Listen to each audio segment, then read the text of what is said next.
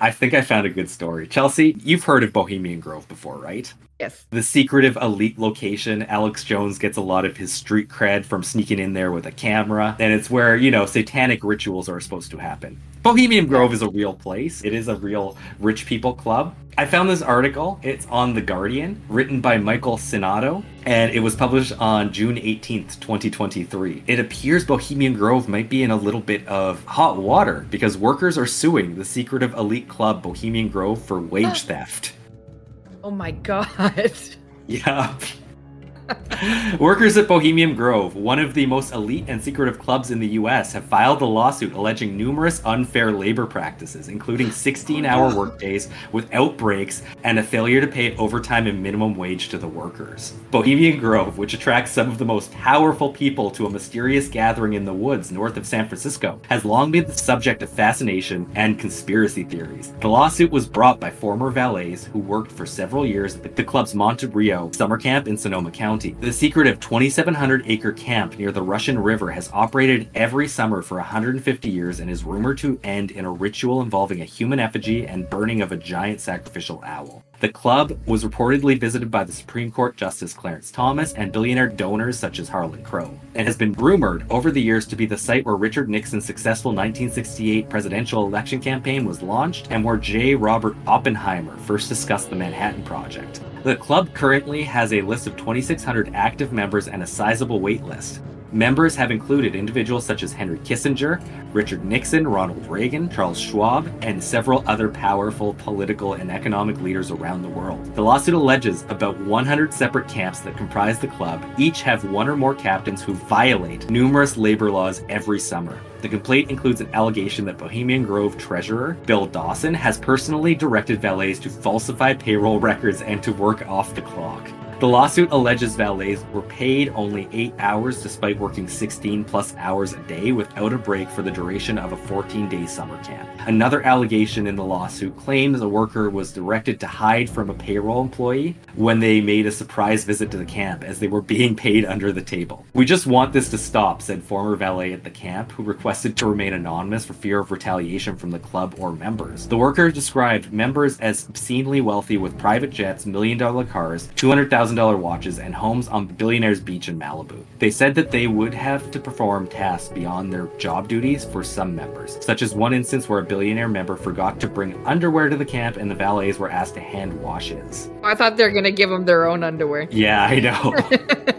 They explained over the years the conditions, overworking and lack of paid overtime, lack of breaks, would worsen despite promises to workers to do otherwise. These promises, kind words from some of the very wealthy members, friendships with coworkers kept them coming back year after year to the job, the worker added. It's still going on. The payroll stuff, the unpaid overtime, the rates if the day is set, but even if you work 23.5 hours a day, your daily rate is your daily rate. This was all kind of conceived to save money, which is kind of comical, the worker said, referring to the immense wealth of the members. They added, quote, "The club really struggled hiring staff the last few years because they're just not getting with the program of modern food service labor where you have to pay a better wage." They argued isolation of the camp and demanding environment amplified some of the typical poor working conditions in the restaurant and hospitality industry because there's no internet, no cell service, and the pressure from the club to meet the demands of members and keep enticing new, very wealthy members into the club. Quote, "All of these kind words and supposed good gestures were only available to me if I kept my mouth shut and if I were worked around the clock and didn't complain, so I feel used," the worker added. "I gave them a lot of good years." The lawsuit is seeking class action status affecting 300 employees who worked outside the camp that used a staffing firm for hiring, and they are seeking up to $1.5 million in damages from the all-male club in Bohemian Grove. I think that's far enough there. Chelsea, what are your thoughts? It's interesting. I mean, they probably don't want this guy doing this. And I think at the end of the day, if you're going to be in charge of a super secretive club that has weird conspiracies about it, just pay your damn workers. Pay them at least minimum wage. Yeah, that's weird. And he's not working 23.5-hour days, is he? He might have. I think what they meant there is no matter how many hours you work, you just get paid the day rate. Weird. That's all I can say about that. Yeah. And if any of you are involved with a super secret club, just talk to your payroll people or your management to make sure that your employees are being paid properly. Probably just want to pay them a decent wage, especially if you're making lots of money in memberships, that kind of clientele. Yeah, but hey, nobody wants to work anymore. With that, let's get into this episode. Okay. From the unexplained to the mundane, come join us on a journey to the fringe.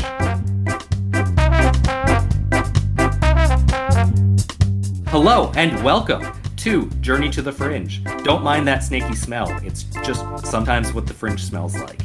It might have something to do with that ancient room filled with snakes, but let's not worry too much about that.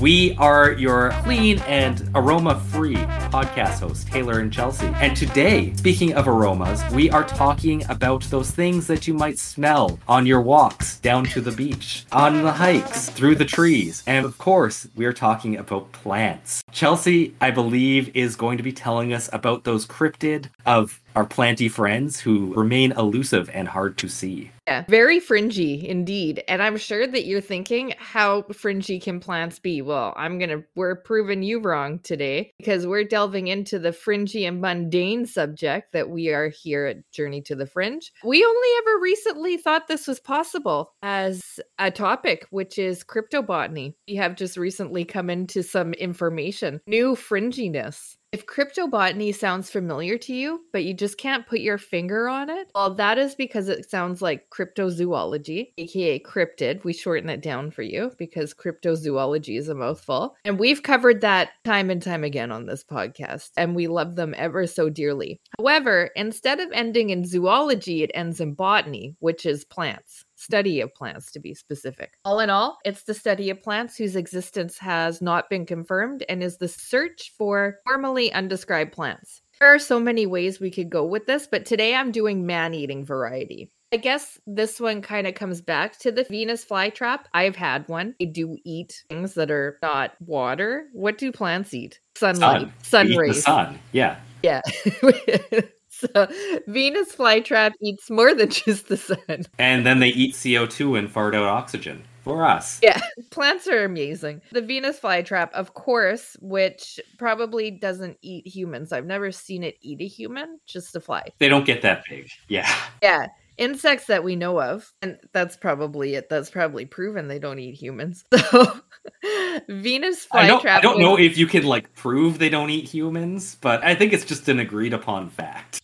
I mean, I guess you could never really rule it out for sure because there's always a one-off, right? I do have an interesting fact about the Venus flytrap I would like to share at this point. Chelsea, where do you think the Venus flytrap is located? Its natural habitat? Australia. See, yeah, you think it would be exotic.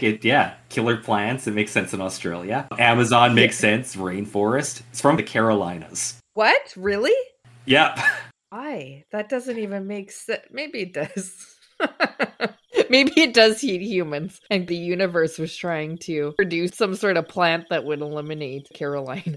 And that's its only native area, is North and South Carolina. That is so weird. Okay, so the Venus flytrap apparently discovered in the Carolinas in the 1760s. So you're probably thinking, of course the Venus flytrap exists. Let me just get through what I wrote here because I don't know where this is going. Up until this point, no one would have believed that it could actually catch and consume insects. But of course, that is its career path. It just eats insects as well as the sun. I don't know. I didn't do that much research. Well, it's green. I assume it does some photosynthesis. It's just it would have not to. Not a lot. I mean, have you ever seen it close around a fly? It is really slow. It doesn't just eat it. So being that the species of plant does in fact exist, reports have also emerged from several reported remote regions of the world concerning carnivorous plants that can ensnare and devour creatures as large as birds, dogs, and monkeys, and sometimes even humans. Plants got to get their protein. Some of them, I guess. I don't know that the sun gives you that much protein. So first up is the Madagascar tree. This tree is in fact the earliest well-known tale of a man-eating tree. So does that make it still not very well known because we've never heard of this before? I mean, as well known as you're going to get for the man-eating tree variety, cryptid tree, cryptobotany tree. I think it's been a cartoon trope that there's man-eating plants, but outside of that, I honestly didn't know. I never knew stories of man-eating plants. This is brand new news to us. So we first hear of this in an article for New York World by Edmund Spencer on April 26, 1874, in which in the daily edition, then 2 days later in the weekly edition. In the article, a letter was published by a purported German explorer named Karl Leach, depending on where he's from, who provided a report of encountering a sacrifice performed by the Mikodo tribe of Madagascar. And sorry, what year was this? This is 1874. Okay. So a fucking long time ago. Spiritualism is still at its height. No, it's coming to a close. Okay, so it's performed by a tribe in Madagascar. The paper claimed to have received its information about the tree from, quote, the last number of Greyfe and Walters magazine published at Karlsruhe, end quote, in which there was a letter from the discovered, Karl, who I just mentioned, who was an eminent botanist, and he wrote the letter to a colleague, Dr. Omelius, there's a name you don't hear, Friedlowski, which the article was mostly made up of a letter written. This story was picked up by many other newspapers of the day, including the South Australian Register on October 27, 1874, where it gained even greater popularity. Describing the tree, the letter related, quote, slender, delicate palpi with the fury of starved serpents quivered a moment over her head. Then, as if instinct with demonic intelligence fastened upon her in sudden coils round and round her neck and arms. Then, while her awful screams and yet more awful laughter rose wildly to be instantly strangled down again into a gurgling moan, the tendrils, one after another, like great green serpents, with brutal energy and infernal rapidly rose, retracted themselves, and wrapped her about in fold after fold, ever tightening with cruel swiftness and savage tenacity of anacondas fastening upon their prey. End quote. So this plant is moving as a snake around this woman, strangling her. Yes. And she seems to be having a mental breakdown. Yeah. Because she is screaming and laughing. Yeah. Yes. Yes. I mean, I don't know how else to react by being eaten like that by a plant. So in the letter, Lesche describes traveling through Madagascar into the region occupied by the Mikodos, a tribe of inhospitable savages of whom little was known. As Lesche and his party walked along, they noticed that members of the Mikodos tribe were silently emerging from the jungle and following behind them. They came to a spot where a stream wound through the forest, and here they encountered the most singular of trees. Lesche provided a detailed description of the tree. If you can imagine a pineapple 8 feet high and thick in proportion resting upon its base and denuded of leaves, you will have a good idea of the trunk of the tree, which, however, was not the color of a banana, but a dark dingy brown and apparently hard as iron. From the apex of its truncated cone, at least 2 feet in diameter, 8 leaves hung sheer to the ground, like doors swung back on their hinges. These leaves, which were joined to the top of the tree at regular intervals, were about 11 or 12 feet long and shaped very much alike the leaves of the American ahave or century plant. They were 2 feet through in their thickest part and 3 feet wide, tapering to a sharp point that looked like a cow's horn, very convex on the outer, but now under surface, and on the inner, now upper surface, slightly concave. This concave face was thickly set with very strong thorny hooks, like those upon the head of a chisel. These leaves, hanging thus limp and lifeless dead green in color, had in appearance the massive strength of oak fiber. Oh, it goes on. And on and on. The apex of the cone was a round, white, concave figure, like a smaller plate set within a larger one. This was not a flower, but a receptacle, and there exuded in a clear, treacly liquid, honey sweet, and possessed of violent, intoxicating, and soporific properties. From underneath the rim, so to speak, the undermost plate, a series of long, hairy green tendrils stretched out in every direction towards the horizon. These were 7 or 8 feet long each, and tapered from 4 inches to half an inch in diameter. Yet they stretched out stiffly as iron rods.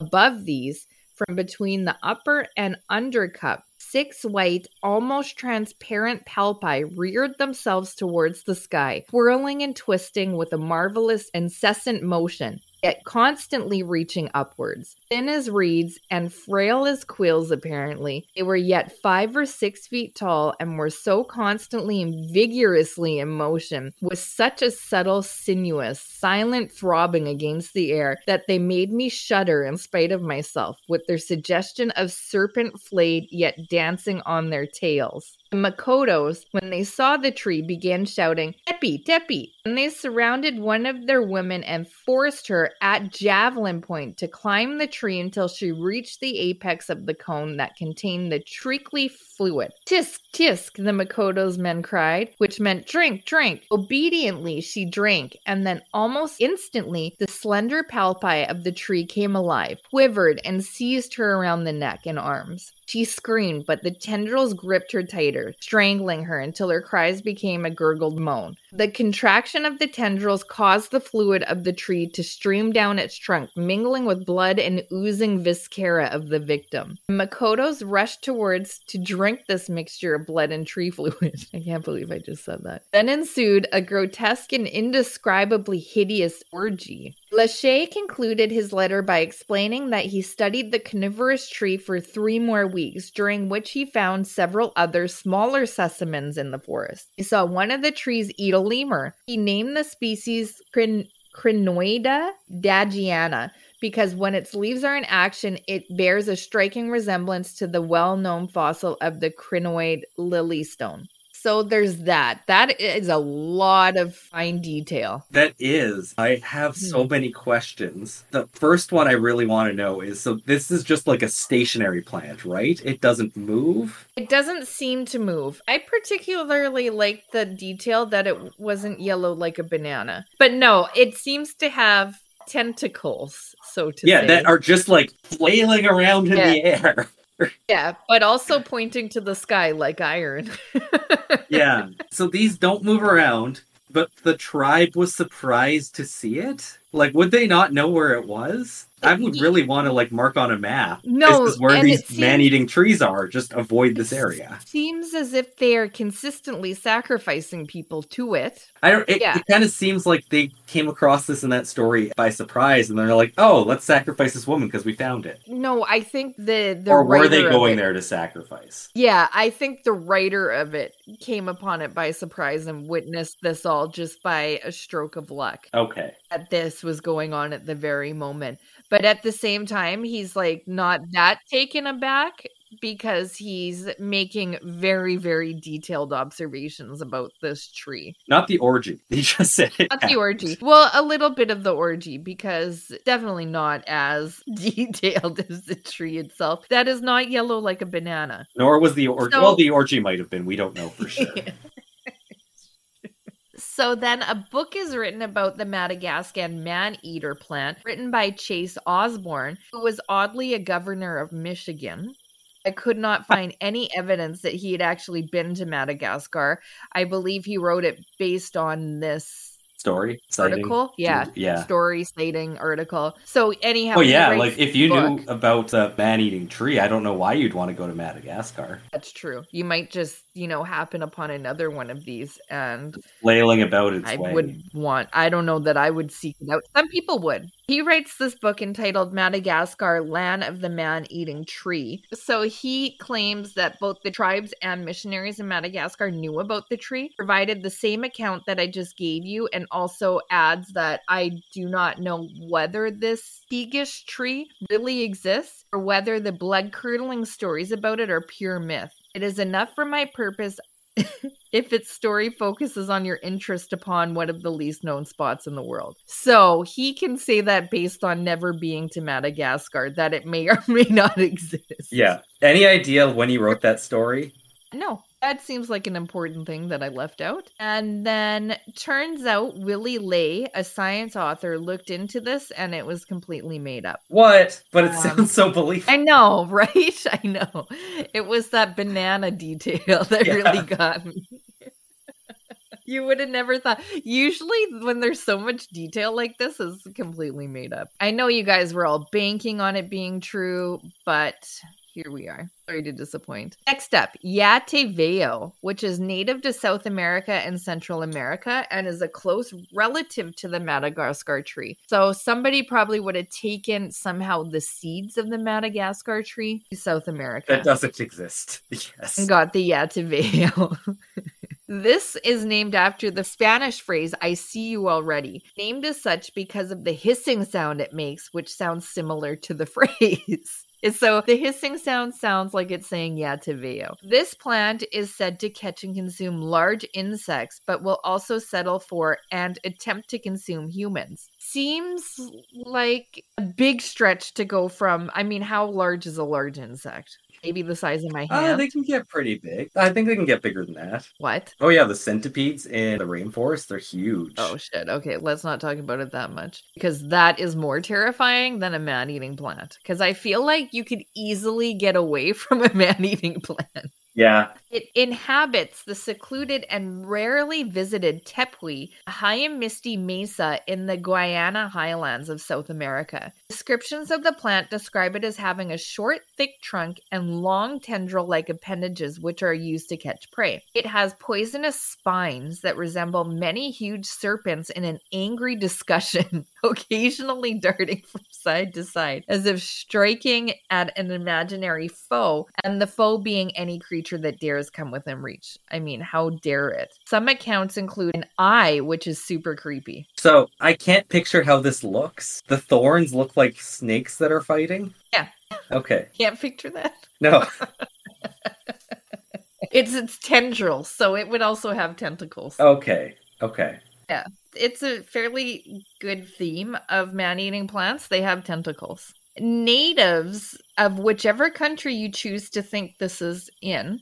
Is it Guyana? It's somewhere in there. In the Guyana area? Yeah. Thought it to be a work of an evil witch doctor. This man-eater makes its appearance in James W. Buell, Sea and Land, 1889, where he describes the plant. I love the things that come out of the 1800s. They're just so whimsical. J.W. Buell gives us this description of this abomination in his seminal work, Sea and Land, 1887. Quote, travelers have told us of a plant which they assert grows in Central Africa and also in South America, that is not contented with myriad of larger insects which it catches and consumes, but its voracity extends to making even humans its prey. This marvelous... Wait for it. This marvelous vegetable minotaur is represented of having a short... I can't believe I just said that. This episode has some very unique phrases that I never thought were things that had been said. I never thought I would say this ever. Yeah, this is in print. And so let me start again because we need to hear it again. This marvelous vegetable minotaur is represented as having a short, thick trunk from the top, of which radiate giant spines, narrow and flexible, but of extraordinary tenaciousness, edges of which are armed with barbs or dagger-like teeth. Instead of growing upright or at an inclined angle from the trunk, these spines lay their outer ends upon the ground, and so gracefully are they distributed that the trunk resembles an easy couch with green drapery around it. The unfortunate traveler, ignorant of the monstrous creation which lies in his way, and curious to examine the strange plant, or to rest himself upon it, inviting stock approaches without a suspicion of his certain doom. The moment his feet are set within the circle of the horrid spines, they rise up like giant serpents and entwine themselves about him until he is drawn upon the stump, and they speedily drive their daggers into his body and thus complete the massacre. The body is crushed until every drop of blood is squeezed out of it and becomes absorbed by the gore-loving plant. When the dry carcass is thrown out and the horrid trap set again. End. Huh. It looks like a couch that you can just take a break on while hiking, and then... You can easily be fooled by it. Yes. Huh. And the tentacles reach out from there. And then it just, like, grabs you and stabs you to death. Sucks out every liquid in your body. Yeah. I'm not sure how it feeds on you, though. And they didn't say anything about the hissing. No. You would think you would also hear that upon approaching it when it hisses That and couch, says, yes, yeah. The couch is hissing Yatuveo at you. It's like a good spot, if any, to take a break. I'm surprised this hasn't been made into a motion picture. I mean, all they're doing right now is remaking old movies. I see a gold mine in this. Why don't they use old ideas? Yeah. This is a gold mine. And if they take it from this podcast, I would assume they would owe us royalties or something. Yeah, well, that's always been our advertising Someone else's campaign. work. Yeah. Exactly. We give the advertising, and then they pay us once they feel that it's been paying off. We take other people's ideas, say them on this podcast, and then they pay us. At some point in the future. Yeah. We don't do any of the payments beforehand. Exactly. And that's what makes our advertising campaigns unique. They're incredibly unique. Next up, the vampire vine, aka the devil's snare. I'm going to start with the account first of the vampire vine for this one that detailed a plant that had the capability to drain the blood of any living thing which comes within its death-dealing touch, which they're all pretty much doing at this point, so that's not unique. I'm still not sure how it's feeding, but they are sucking the fluids dry, except for that first plant, which just created orgy juice. Yeah. It didn't actually say it feeds on them. It just kills them and creates orgy juice. Yep. It's almost as if it hasn't properly been thought through. Almost. But that one is very much a thing.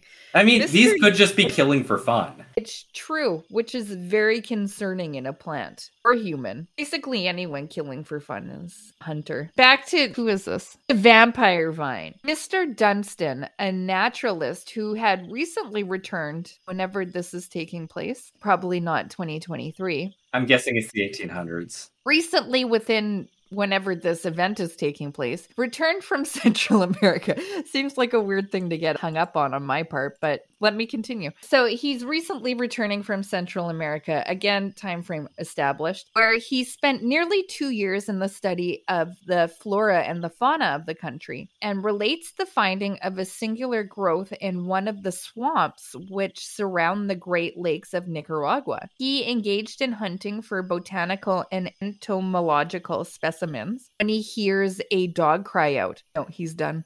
He's done barking. No. As if in agony from a distance. I was hoping he would have good timing on that. That would be great, yeah. But no, he knows to fear the vampire vine. He knows when to fuck it up. Running to the spot whence the animal's cries came, I'm glad he went to the dog's rescue. Mr. Dunstan found him enveloped in a perfect network of what seemed to be a fine rope-like tissue of roots and fibers. The native servants who accompanied Mr. Dunstan manifested the greatest horror of the vine, which they called the devil's snare, and were full of stories of its death-dealing powers. I do not have those stories. I just have Mr. Dunstan's accounts. He was able to discover very little about the nature of the plant, owing to the difficulty of handling it, for its grasp can only be torn away with the loss of skin and even of flesh. That's the same thing. But yeah. This is the very same thing. That's a wordy way to say the same thing twice. As near as Mr. Dunstan could ascertain, its power of suction, it contained in a number of, the words in this are incredible, infinitesimal mouths or little suckers, which ordinarily closed open for the reception of food. That's actually what it says. Yeah, so its rope appendages are made up of little Venus flytraps then, I guess. Okay, that's weird. I think that's a good way to put it. I think so. This is using a lot of words. If the substance is animal, the blood is drawn off and the carcass or refuse then dropped. They just want the blood. And the skin. This was published 1891. So they're all around the same time, which is weird. October, to be more specific, in Review of Reviews by editor William Thomas Stead. The account review was based on a story found in Lucifer magazine, which would be Mr. Dunstan. So that's the vampire vine. And most of the accounts you're going to find are short. There's not a whole lot of information on them, mostly because they're not real things. Well, and did I just spoiled the episode? Not really. Only the first guy's even's like, yeah, I tried to study it and I found another one. It was eating a lemur. Yeah. That would be disturbing to see. Everybody else is just have the one. I feel like I would need therapy after seeing a plant eat a lemur. But that's living in an environment where plants don't ordinarily eat lemurs. I feel like it'd be more concerning seeing a tribe come across the plant, have one of their tribe members go up, drink the sap, get strangled to death, have their fluids come out, and then have orgy in said fluids. Again, that is like quite the... He remained composed throughout. Yes, he did. I mean, we imagine. I mean, the way I read it may not have been relaying the proper panic he was feeling. Last but not least, we have the man-eating tree of Nubia, a carnivorous tree reported by one eyewitness who relayed the story in 1881. Yes, another novel, this one written by Phil Robinson. It's called Under the Punka, laying the tales of his uncle's travels around the world. And one part in particular involved a man-eating tree that was found in Nubia. Of course, his uncle describes the tree. Course. Let me get to where he describes it. Quote, "This awful plant that rears its splendid death shade in the central solitude of a Nubian fern forest sickens by its unwholesome humors all vegetation from its immediate vicinity and feeds upon the wild beasts that, in the terror of the chase or the heat of noon, seek the thick shelter of its boughs. Upon the birds that, flitting across the open space, come within the charmed circle of its power or innocently refresh themselves from the cups of its great waxen flowers. Upon even man himself when, an infrequent prey, the savage seeks its asylum in the storm,